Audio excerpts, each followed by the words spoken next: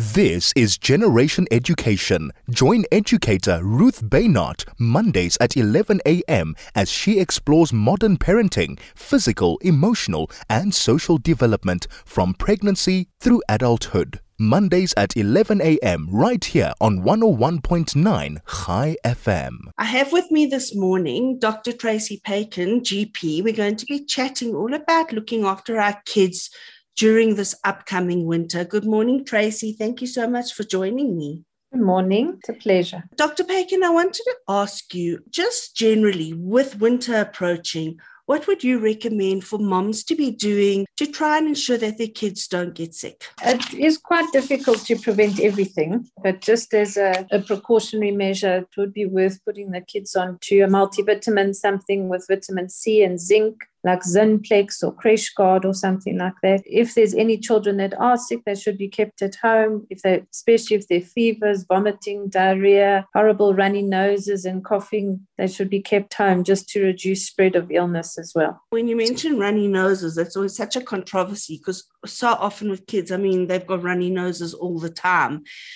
Is there sort of a classification, for lack of a better word, as to when a runny nose is something that should be something more of concern, or that they can go to school or they need to stay home? Difficult to give 100% answer, yes or no, or what is infectious and what isn't, but generally a clear runny nose with a kid with no fever and who is reasonably happy otherwise is safer to be exposed to other kids and go to school. But if any of the above, so fever, misery, discolored mucus, a child that's not eating like usual, things like that, those are the kids that shouldn't go to school, that should be checked out just to make sure there's not something else going on. What about the flu injection? Yes, no? What's your thoughts on that? I'm very much for preventing as much as we can. So I would suggest that you do the flu injection. It's available for over 6 months of age. The dosage is just less, up till about 3 years. Then they do a full injection, but otherwise it's half. It's under 3 years. Right. And I suggest that, yes, it's worth doing. Because there's also that whole, some people that say in terms of the flu injection that if they don't have it, they're fine. And often if they have the injection, they actually get sick. Thoughts on that?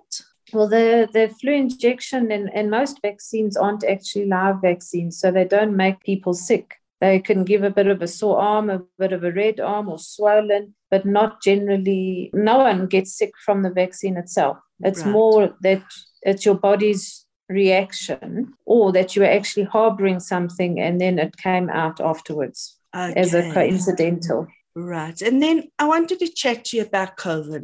It's something that obviously is so prevalent in our lives. Should there be something more now with winter approaching or something extra that we should be doing in terms of COVID? Should we be carrying on as is? What is the thoughts on this?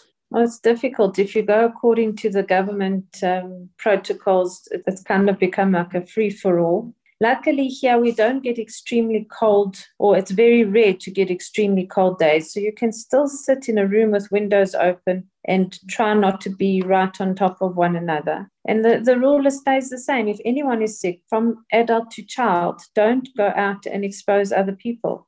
Even if it's not COVID or you're not testing because you don't want it to be COVID, still stay away from other people. It's not right to spread your bugs. And in winter, people do. They dress warmer, they seem closer together, so then the risk of spread is greater. What we all believe is COVID's going to be here for a long time, if not forever. Short of closing everyone into a little bubble and doing all communication electronically, we have to still live. So you live with caution. I would say that, little kids obviously don't wear masks. But once again, if anyone's sick, don't go near them. If you booked a party and your kid gets sick the day before, just be fair to other people and say, look, my child's sick. It's your choice if you want to still come. I would like to cancel the party, sort of thing. Make it realistic and think how you would feel if you got sick from someone else. I think there's almost this perception that we've all become very relaxed and very less worried about COVID. Is that the correct perception? Should we be worried still, or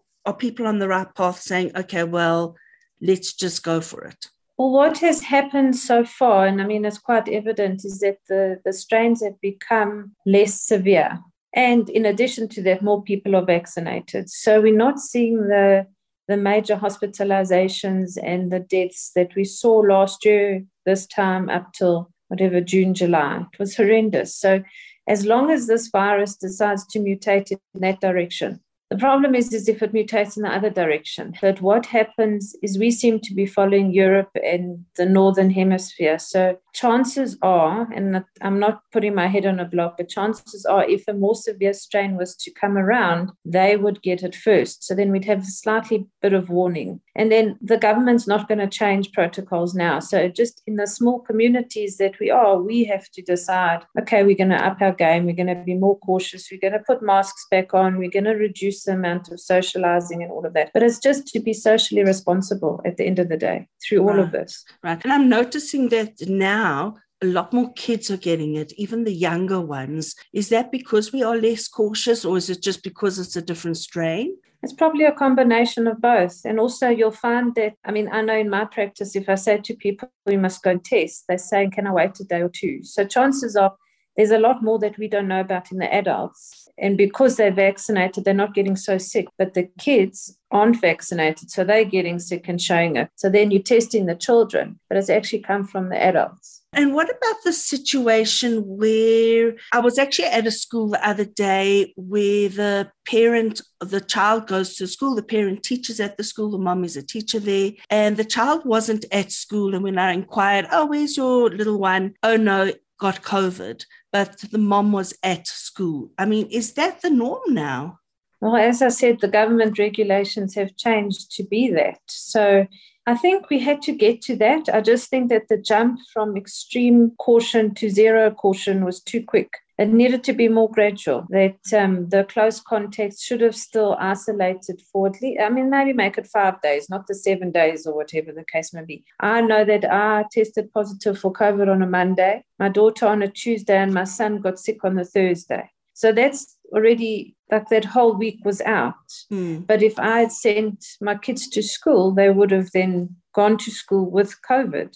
Right. And spread it to other people. But that was just before they changed the restrictions. So because it was such a jump from one extreme to the other, that's what's confusing. That is what is giving people free rein to do whatever they want. And we'll have to monitor and see what the end result is. The numbers still aren't huge, but I think that's also because people aren't testing, as we've got back to. Because if you test and you test positive, then you can't go to work, you can't go to school. So it just messes up everything else. So to pretty much into a nutshell, when it comes to going forward and winter and looking after your kids, you recommend get that flu injection. Vaccines are always important, and just keep being cautious within reason.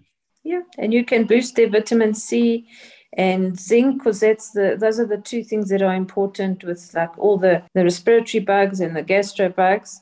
And something like Zinplex is very good. But yeah, see what your kids will take. Some of them are fussy. But just try and boost the vitamins and the healthy intake and see how you go. Fabulous. Thank you so much for chatting with me this morning, Dr. Paiken.